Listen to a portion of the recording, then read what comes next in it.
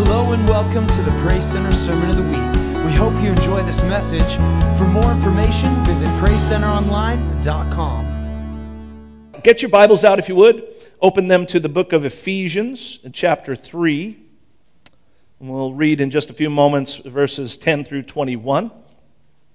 We are continuing a series looking at the ancient document called the Apostles' Creed. And the Creed is this concise statement of Christian beliefs. And if you haven't been here before, you can go online and listen to the messages. The one we did 2 weeks ago, I would highly recommend you go listen to. There was a very small crowd here for Memorial Day weekend, but it was a very important message in the series. And so I want you to listen to that. And if you weren't here last week, go online and listen to Lonnie's message, because that was also quite phenomenal. So always can do that. But so far, let me give you kind of here we are so far. This is what we've gone through. This is the quickest way I can do this, is just flat out read it. So far we've looked at the ideas that God created all things, that the purpose of creation was us. To have a relationship with God, we have to have a relationship with God through Jesus Christ, His only Son, and He must be Lord of our lives. And we looked at the virgin birth. We saw that the fact that because Jesus was both fully man and fully God, that He could undo the curse of what had happened in the Garden of Eden. He could turn that thing on its head so that we could not live under the curse, but live under the blessings of God, including our salvation. We saw that the crucifixion of Jesus meant that He took our place on the cross so that we could be redeemed. And then we saw that while His body was in the tomb, He descended, which was a very interesting talk that we had about what was going on while He descended, and brought all Old Testament believers and everyone right straight into the presence of the Lord. And then He ascended to give us all access to God. He gave us an anchor in God and authority from God. And then 2 weeks ago, faithfully, He sent His Holy Spirit so that God Himself, this is the amazing thing, God could dwell inside every single person and give us help along the way. Aren't you glad for the Holy Spirit's help? Amen? So let's stand again. We're going to recite our slightly modified creed once again. Are you ready? Yes. Come on, everybody out loud. Let's do it together. Go. I believe in God, the Father Almighty, creator of heaven and earth. I believe in Jesus Christ, His only Son, our Lord, who was conceived by the Holy Spirit, born of the Virgin Mary, suffered under Pontius Pilate, was crucified, died, and was buried. He descended to the dead. On the third day He rose again. He ascended into heaven. He is seated at the right hand of the Father, and He will come to judge the living and the dead. I believe in the Holy Spirit, the holy Christian church, the community of holy people, the forgiveness of sins, the resurrection of the body, and the life everlasting. Amen. Give yourselves a hand to be seated. So today we're going to focus on this line right here, the holy Christian church. Just show that next slide. There we go. That's what we're going to talk about today. We're going to talk about church. Are you ready? Good. Now, normally I would not put our primary text up on the screen, and maybe that bothers you that I don't do that. The main reason I do it is so you'll bring your Bibles, or at least look them up on your phones or whatever, look up the Bible. But I like people to get in the habit of having Bibles with them, or whether it's electronic or otherwise, I don't really care. But today, because I want to emphasize a couple things, I'm going to show you the text as we go. So you can follow along in your word or look up on the screen, but this is from the NIV. Here we go, Ephesians 3:10. His intent, speaking of God's intent, was that now through the church, everybody say through the church. Through the church. The manifold wisdom of God should be made known to the rulers and authorities in the heavenly realms, according to His eternal purpose that He accomplished in Christ Jesus our Lord. In Him and through faith in Him, we may approach God with freedom and confidence. I ask you, therefore, not to be discouraged because of my sufferings for you, which are for your glory. I want you to say that phrase again, through the church. Go. Through the church. All that stuff we just said is, God wants to do that, listen, through the church. Man, we could just close the book and go home. Think about that. That's so much. He continues and he picks up on that and he goes into the next section. He says, for this reason, with all this in mind, I kneel before the Father, from whom every family on heaven and on earth derives its name. I pray that out of His glorious riches He may strengthen you with power through His Spirit in your inner being, so that Christ may dwell in your hearts through faith. And I pray that you, being rooted and established in love, may have power together with all the Lord's holy people to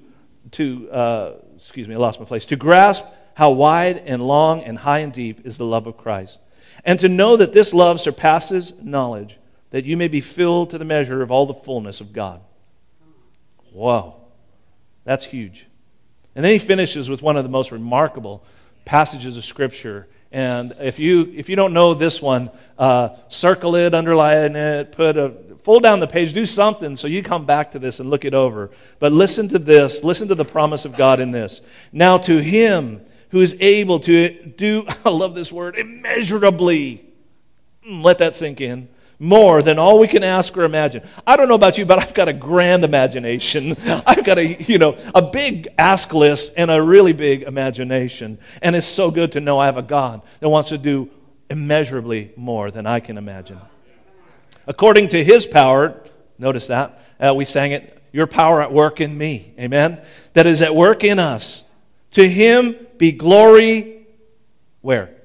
In the church and in Christ Jesus throughout all generations, forever and ever, amen. Amen. For a few minutes today, I want to talk to you about the Holy Christian Church. Let's pray. God, thank you for your word. Thank you for, I just even reading it and just thinking it through as we went through it in this moment, feel like your Spirit is already doing a work in our hearts about this. And we're beginning to get a vision that's bigger than what we've had, Lord. We're seeing a little bit deeper just from reading your word. And I pray that what's happening right now with our vision spiritually will continue through this message, and our eyes will be opened to the fresh things that you want to do in and through us. In Jesus Christ's name, everybody sit. Amen. How many of you played some kind of team sports in high school or in any kind of school at some point or another? Okay, it looks like maybe half or so. The only sport I played was cross country, and which is what people who don't play football do in the fall. And I didn't play football.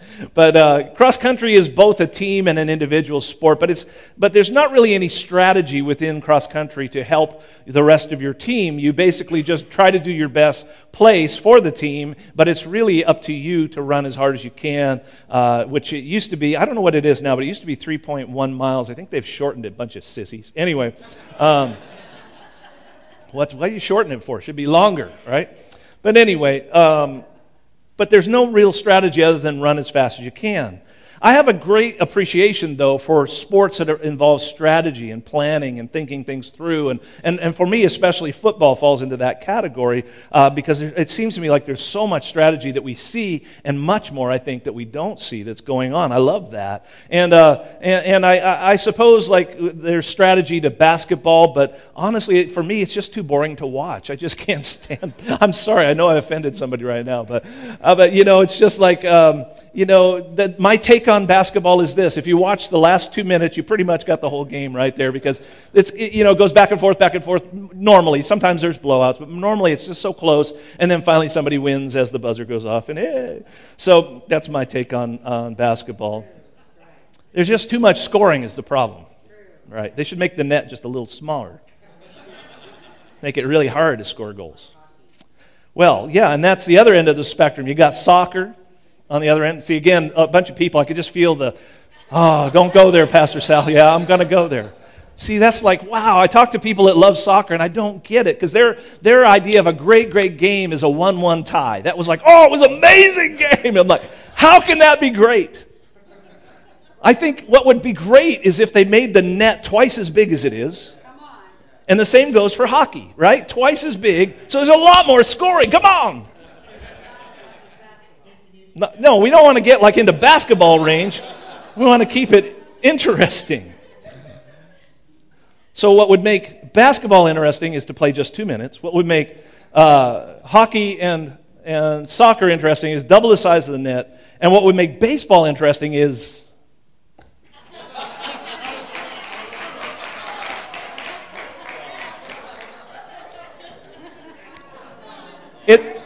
it's just too slow. The whole game is just, they got to put timers on these pitchers and these batters. Like you got so many seconds, like 5 seconds, and if you don't pitch the ball or you don't hit the ball, then just get out of there.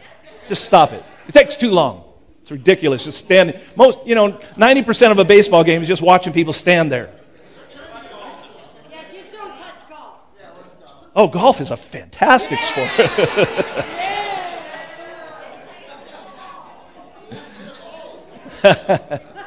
So, But whatever it looks like, it's great. Don't you think it's great to be on a team or to watch people work together as a team? Yeah. A couple of weeks ago, Rhonda and I went to our international convention for our denomination, Foursquare, in Seattle, and it was one of the most amazing conferences I've ever been to, honestly. And there was a sense of purpose and unity within our Foursquare family of churches that I have never, ever seen before. It was just an amazing, amazing time.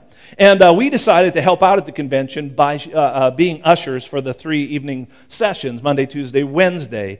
And so what we did is we'd show up at 4 in the afternoon, volunteering to be ushers. We got trained, and then we would make our way up by 5:30 to be ready for people to come in the doors. And so that was just a great, great experience for us. Well, the first night we did that, we finished up the training, and our leader says, okay, we're ready to go. We're going to go up to the convention hall. We were on the 2nd floor, and we were going to make our way up to the 6th floor where the convention hall was.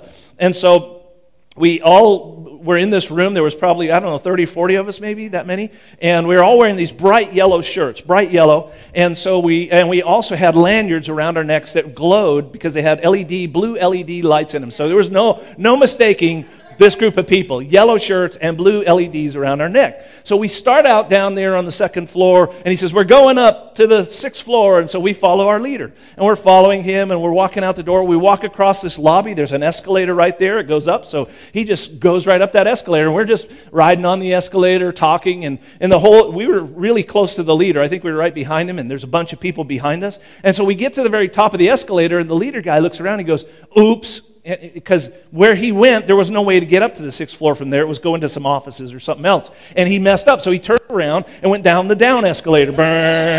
And so we're right behind him. Well, we look down, and you see all these yellow shirts coming up. And there were still people. That hadn't gotten on the escalator yet. And we're trying to tell them, go back. And they're not. They just keep following. They're just following the person in front of them. They're so busy talking. They're so engaged that nobody's paying attention. And so basically, you just look like a caterpillar coming up and down the escalator. It was amazing. We're like a bunch of lemmings following each other off a cliff. Well, we all got a great laugh out of it, and we finally got up where we needed to go. But here's what I want to say about that. Even in doing something incorrectly, if you will, there was something remarkable about working together as a team. And I think that this metaphor may help us as we talk about the church today, what we should be as a church. And one of the greatest things that I really want to bring out today is this idea of a united church, a united church. Now, I'm not suggesting at all, believe me, mindlessly following into some destructive pattern, okay, following some leader that's taking you down some road you don't want to go down. But here's what I'm saying. We're working together in such a way that even if we don't get it quite right the first time, we know that we're getting to our destination. Catch what I'm saying there? And for us at Praise Center, the destination is this. It's helping people discover Jesus Christ and devote their lives to Him. That's what we're about. And you say, well, where'd you get that? Well, it's just right out of the Great Commission, where He said, go into all the world, right? Make disciples. And that's what we're about. It's making disciples and telling people about Jesus. And that's what we're here. But as a part, see, Praise Center is a body, a part of the body, but as a part of the greater and larger body of Christ, we're all working together toward a destination of seeing God's kingdom established as much as possible here on earth during this season of time until it finally is fully established when Christ comes, and fulfilling, as I say, the Great Commission, and we go out, and what we do is we go into the world, we preach, we teach, we obey, we baptize, and we know that He's with us wherever we go. Amen? So the original creed, now I said we said we're going to talk about the Holy Christian Church. The original creed, Apostles' Creed, this is one of those lines that I modified because it said the Holy Catholic Church. The Holy Catholic Church. In the first week, when I taught on this creed, I explained that why we decided to make a modification, and let me briefly restate that today. The generic word for Catholic, there's actually if you will, a small c Catholic, and it means universal in extent. It means involving all or of interest to all. This is the definition of the word small c Catholic. It pertains to the whole Christian body or the whole church worldwide, if you will. But the thing is that word got taken over by a certain group of Christians called the large C Catholic Church, right? And so when we hear the word Catholic, typically that's what we're going to think about. So this is nothing against the Catholic Church. It's just simply to say that all the church is the small c Catholic Church, universal, connected everybody together. Does that make sense? Yeah. So instead we substitute the word Christian, and we mean by that encompassing all Bible-believing, Christ following, Christ exalting, and God-fearing churches in the world. That's what we're talking about. And so we need to understand the importance of this idea of unity, or being united within the nature of the church across denominational walls, across every nation, across every ethnic group and tribe everywhere on the earth. Are you with me? So that's what that original word Catholic meant, and that's why I switched over. But my use of the word Christian may not be the best term either, because in our culture, here in America especially, but I think in some parts of the Western culture, the word Christian has been politicized. Do you know what I'm talking about? Right? It's like you're lumped in, you're a right-wing kook Christian, Republican. They lump all that group of people together when there's many believers who are not Republicans. And you understand? And so I don't agree with that designation, but it's kind of ruined the word Christian for us. And so on one hand, we think, well, man, we should reclaim that word. But the truth is, that word is only used 3 times in the New Testament, twice by outsiders to the faith. And the only other time was Peter remarking how you will be persecuted as a Christian. So in each of the instances, it really isn't a term that we're using within the church. The best term to be using in the church for each other are not Christians, but believers. Believers. We're believers. Now, I'm not against the word Christian. I just think it's been corrupted in our society, and that we might want to just say, no, I'm a believer in Christ Jesus. I believe in Jesus Christ. I believe in the death, the burial, and the resurrection of Jesus Christ. That's what I believe. Okay? So you didn't hear me say, don't call yourself a Christian. I just want you to know there might be some baggage with it. But the truth be told, that a true Christian, if we're going to use that term, will be united Catholic with all believers everywhere. Small c Catholic. Are you with me? So the church of the Lord Jesus, honestly, and this is the way the Bible portrays it, is a beautiful, wonderful bride of Christ. But do you agree that sometimes people in the church are riding the wrong escalator? Right? Yeah? Okay. And so that happens. A book that I've been reading recently, written by a guy named Michael Bird, he has, I just want to read this quote. In fact, I think I have it on the screen. But speaking of the church in America, this is what he writes. He says, "For many, the church is merely a gathering of religious consumers with a common interest. Much like a group of people gathered together at an Apple store, or those waiting for their connecting flight in the lounge of an airport. It's too easy to view the church as a convenient location to have one's spiritual needs satisfied." And then the next paragraph, he emphasizes, and I emphasized it more by making them red, but check out these phrases and think about this. He says, "Church becomes a place where I go to get my God fix for the week. A place where I can get some encouragement from my favorite preacher. Somewhere I can attend to enjoy the worship music that I find uplifting. A convenient place where I can meet up with my Christian friends. A provider exists primarily for my spiritual satisfaction and my religious pleasure." Man, I read that and I thought, oh, Lord, help us. That can't even be on the radar of what you intended when you died for us, Lord. That just can't. I could add things to that, like where I feel comfortable, where my family's needs are met, where I don't feel pressured to give of my time or money. Oh, we could go on, but let's stop there.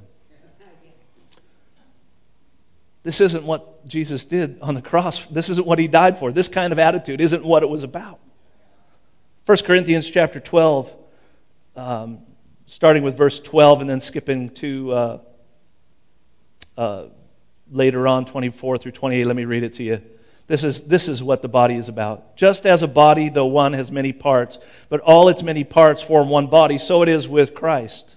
God has put the body together." Let me say that again. God has put the body together,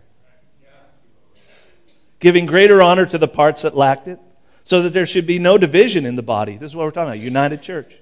"But that its parts should have equal concern for each other. If one part suffers, every part suffers with it. If one part is honored, every part rejoices with it. Now you are the body of Christ, and each one of you is a part of it. And God has placed you in the church. Wait. God has placed you in the church. That's the way it's supposed to be. And if you don't feel like God has placed you here, then ask Him, where has He placed you? But if He has placed you here, you must wait until He places you somewhere else before you go somewhere else. Right? I'm not trying to keep anybody here, and I'm not, you know what I'm saying? That's not my job. I'm just saying this is God's church.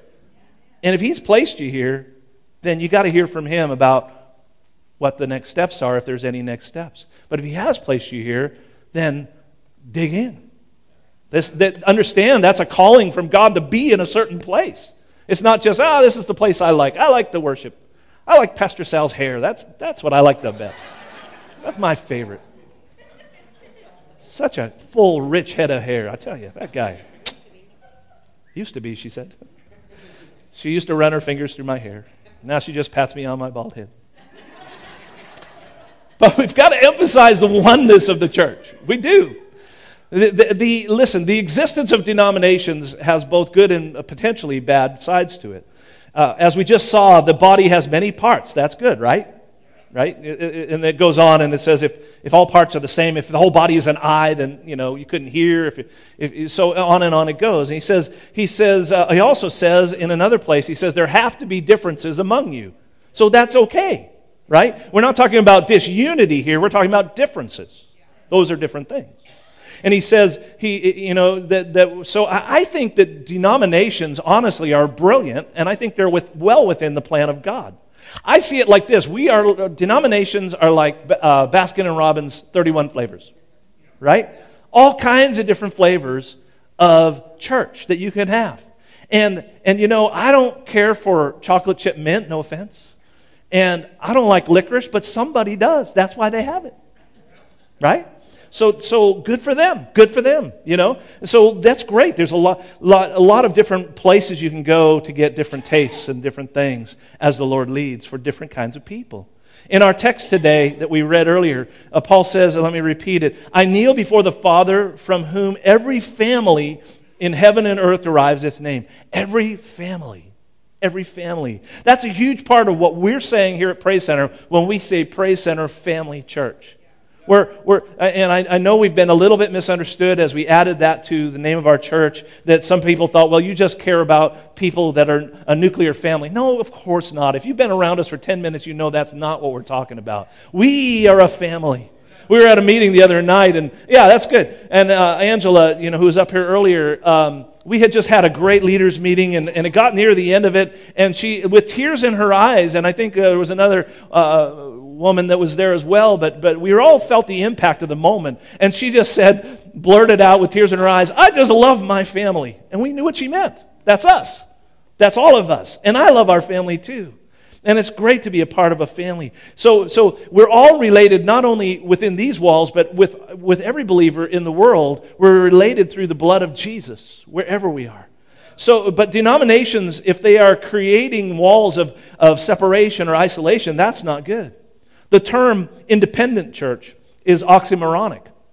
It is. The church, by its nature, cannot be independent of all other churches that preach the gospel. Now, even so, as I say that, I don't say that to insult those who label themselves independent, and I would imagine that that's mostly just semantics. It's just a way of expressing themselves, and they are, and I know they don't feel like, oh, we're just the only ones, or anything like that. And no, I did not just call them morons. Okay, so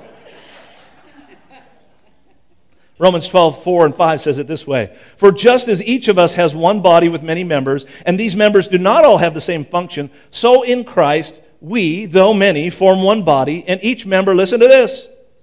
What does it say? Belongs to who? All. Yep. Let that sink in. Think about that. We are one within these walls and without, with the body of Christ everywhere. So this idea of the small c Catholic speaks that we are one church with great diversity, which is wonderful and encouraged. But the idea is to win as many as we can, not to divide us. And what it does is it provides a plethora. I've always wanted to use that word in a sermon. It provides a plethora of entry points for people to come. Do you see that? We used to have a pastor friend, the pastor that did our wedding actually many years ago, and he put it this way, and I've always remembered. He said, "Every light attracts its own bugs." Right? You see? That makes sense, doesn't it? So every local church shines the light, and people are attracted to it. Now, of course, some people are stink bugs, pill bugs. Some people are like bees. They're hardworking and helpful and make things sweet unless you make them angry.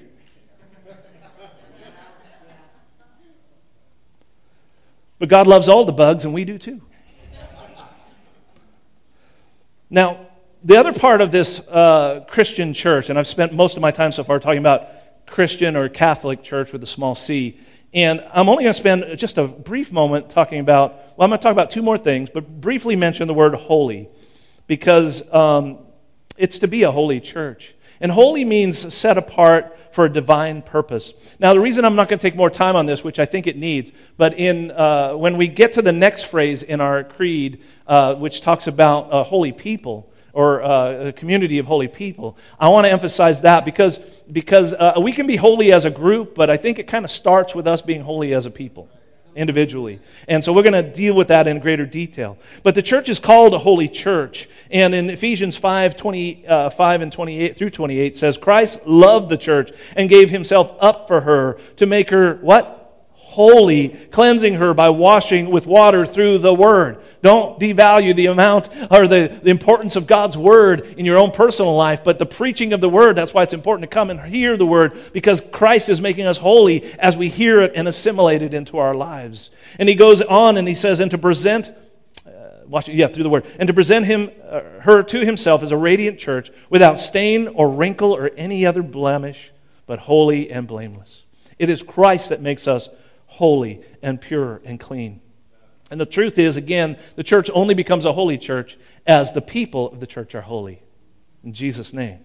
Now, there's this final thing I want to mention, and then we're going to wrap it up. And that is, even though it's not mentioned in the creed version that we use, there's another creed that was developed called the Nicene Creed. And they actually add another word in that same phrase. It says the Holy Apostolic Catholic Church is the way they describe it. And this particular creed uses a different language. But the word apostolic, sometimes the word apostle or apostolic can seem very strange to us. We wonder what that's all about. And then this is magnified, I think, by some in our day who label themselves apostles. Have you ever heard of this before? And so I'm just, but the problem is they're just weird. Not all, but I'm just saying sometimes you run into people and I'm an apostle and you're weird is what you are, okay? So here's my take on this. For my taste, I am far more comfortable with people who will identify or have been identified as apostles by others around them, say, man, that person's an apostle. I'm way more comfortable with that than someone who self-proclaims their apostolic ministry. And But even so, let me explain something to you, because Paul said in Ephesians 4 that God gave, here's a phrase you got to hear. First of all, and then what's the first of all? Apostles. Prophets, evangelists, pastors, teachers. First of all, he gave apostles. Now, of course, there are the 11 apostles. Judas, of course, had committed suicide, so there's the 11 original disciples. And then they're the first apostles, if you will. And then comes along Paul, who makes a 12th later on, as but in his own words, says, as one abnormally born, is the way he put it. And he goes on to say in another place, I don't even deserve to be called an apostle. And then in another place he says, I'm the least of all the apostles. And I like his attitude. Listen, he's not boasting about his gifting, but how many would agree with me that Paul was perhaps the greatest apostle there ever was? And yet that's how he's talking to himself like, well, I might be called an apostle, but I'm the least. In fact, I don't even deserve that. I'm abnormally born. That's a good attitude to have if you're an apostle. But the gift of apostle is incredibly important. And the point I'm trying to make is this, is that the church, and by that again I mean the universal church everywhere, needs leadership. Local churches need leadership. the church as denominations or groupings, however you want. Maybe you don't like the word denomination. Don't let it scare you. But whatever flavor, okay? Each flavor needs to have leadership within it. And then God has a way of also raising up people that can also be leaders of the worldwide church. I think of Billy Graham that way. Like, when he was, it seemed like most people were willing to, like, man, let's have a crusade in town. Let Billy Graham come and preach. And he became, in a sense, an apostle, I think. I don't think he would have called himself that, but I think he was. I think of, and if you come to this church, we've had Gary and Paula Hayes here. These guys are amazing. And they would never call themselves apostles, but what is going on? They, in the last 11 years, have seen over 160,000 now. I think it may even be 170,000 children won to Christ. But not just children, there's adults as well. And 81% of them are entering into discipleship. They are doing an incredible work for God in Thailand. But listen, it's breaking out into Burundi, into the Congo, into a nearby communist nation. There's about 3 other nations that are in the pipeline right now, and some we won't be able to mention. But it's just like mind-boggling when you see this, and you see someone being an example of what it means to have this kind of broad apostleship and leadership in the church. Now, if they heard this recording, they probably would call me and say, "Don't you ever say that again."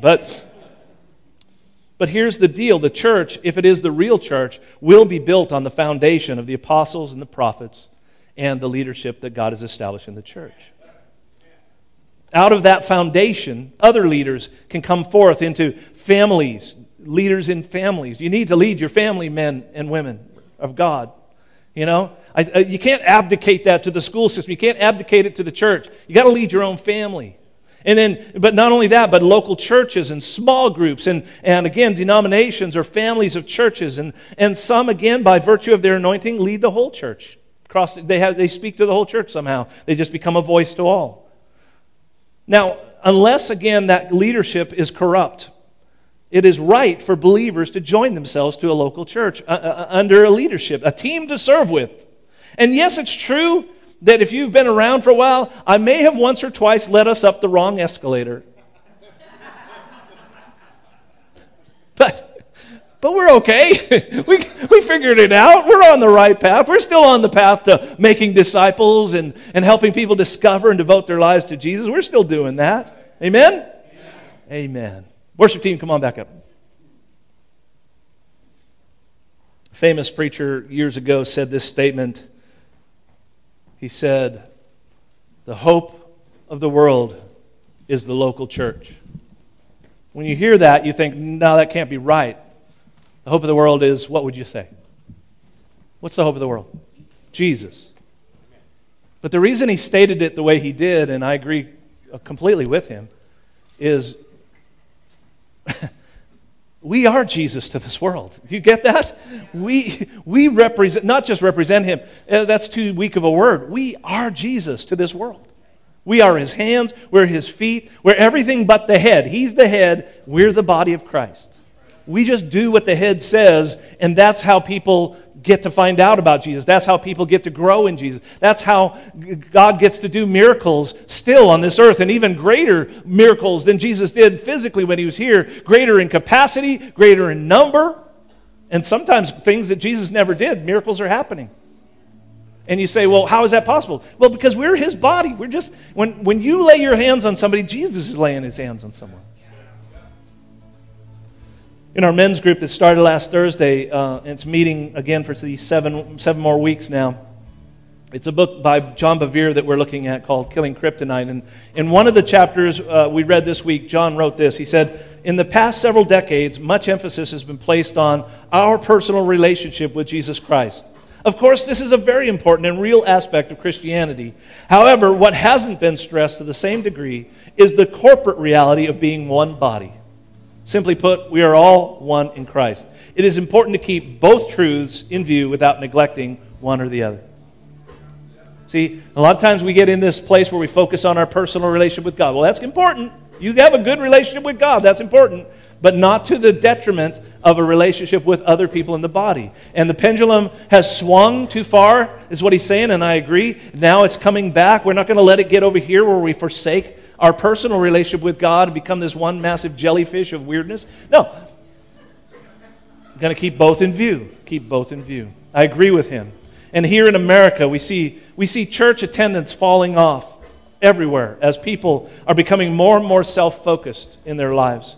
50 years ago, it would have been unthinkable to miss church on the weekend. Even if you went on a trip or vacation, you made sure you were in the house on Sunday. Now, maybe you say, well, that's legalism. Maybe it's just love for being together with your brothers and sisters and not wanting to miss what a great opportunity to be fed in the Word of God and to be encouraged, to be washed by water through the Word. Maybe that's what that's about. Today, the average, we just heard this at convention, the average number of times a believer goes to church, and you guys aren't this way, but the average number of times believers go to church now is down to 1.3 times a month. There are far too many people who call themselves believers, and I'm not their judge, but I'm going to tell you something. They have severed themselves from the body of Christ. They say, I don't need the church. Well, okay, I guess. But what happens when you sever a limb? If it doesn't get reattached quick, what happens to it? It dies. Do you understand what I'm saying? You understand my connection there? And I've seen it in people. They say, well, I don't need the church. And they go off and they live this independent life. And their life begins to kind of tank and go downhill. And they're losing life. And they need to get reattached. And if you know people that are like that, you need to get after them and say, you know what? My pastor says you need to come to church. You can blame it on me if you want to. That's fine. But get back in. Get connected. Everybody is called by God to do their part in the body. And even a local church has this component to it where we're not all the same. We all have different giftings. We all get to do different things. Listen, can I just say a local church, our church, should never have to beg for people to work with children and youth. I don't say that to twist your arm or anything like that. I'm just saying if God indeed is placing people in the body of Christ and He is putting the parts together as He wants, then everything we need is right here. Debbie should never have to sit across the table from me, as she's had to many times this last year, and say, we just don't have enough workers for our children's department. She should. That's not God's church. Now again, there's no manipulation in this. I'm just saying, if God's called you here, then figure out what He's called you to do and do it. And I know that if everybody does what they're called to do, every need will be met. Because God builds His church. And the gates of hell won't prevail against it. And He can build a local church and He can build a worldwide church at the same time. So we've got to continue to meet together, work together, learn together, grow together, and even eat together. Hallelujah. We're going to do that in a few moments. We have to continue to be generous with our finances because what we can do together is exponentially greater than what we can do as individuals. Trust me when I say this. And don't tell him. Don't tell them. In 3 weeks, we're going to take a special offering for a family in our church. They're not here, so I can talk about it. It's cool. Paul and Sherry Leffler, he sometimes plays piano. They've been kind of hanging out with us for about a year and a half now. When they walked in the door, he says, Pastor Sal, we feel led to pastor a church. Can we sit under your ministry and be sent out from Praise Center? I said, what a privilege. Sign me up. Absolutely. So I've been meeting with Paul. We're getting him licensed in our denomination, and they have offered him a church, him and Sherry, a church with their family in Blackfoot, Idaho, neat town. And so they're going to be, he's going to be, on July 1st, he's going to be preaching here, and they don't know this, but we're going to receive a great offering for them that day to help send them and to be a part of it. I love that God wants to, we're not a huge church, but God is using us to do things that go out from here and touch the world, and I love that. I'm glad we can be part of sending and financing the work of the gospel. Aren't you? Yeah. Finally, the last two verses of our text, which I read already and emphasized, but I just want to read them again to let this sink into our hearts. Now to Him who is able to do immeasurably more than we can ask, all we can ask or imagine, according to His power that is at work within us, to Him be glory in the church. Oh, let there be glory to God in this church. In Christ Jesus throughout all generations, from nursery to the eldest among us, let it happen. Forever and ever, amen. Thank you for listening to Praise Center's Sermon of the Week. Don't forget, for more information, visit PraiseCenterOnline.com.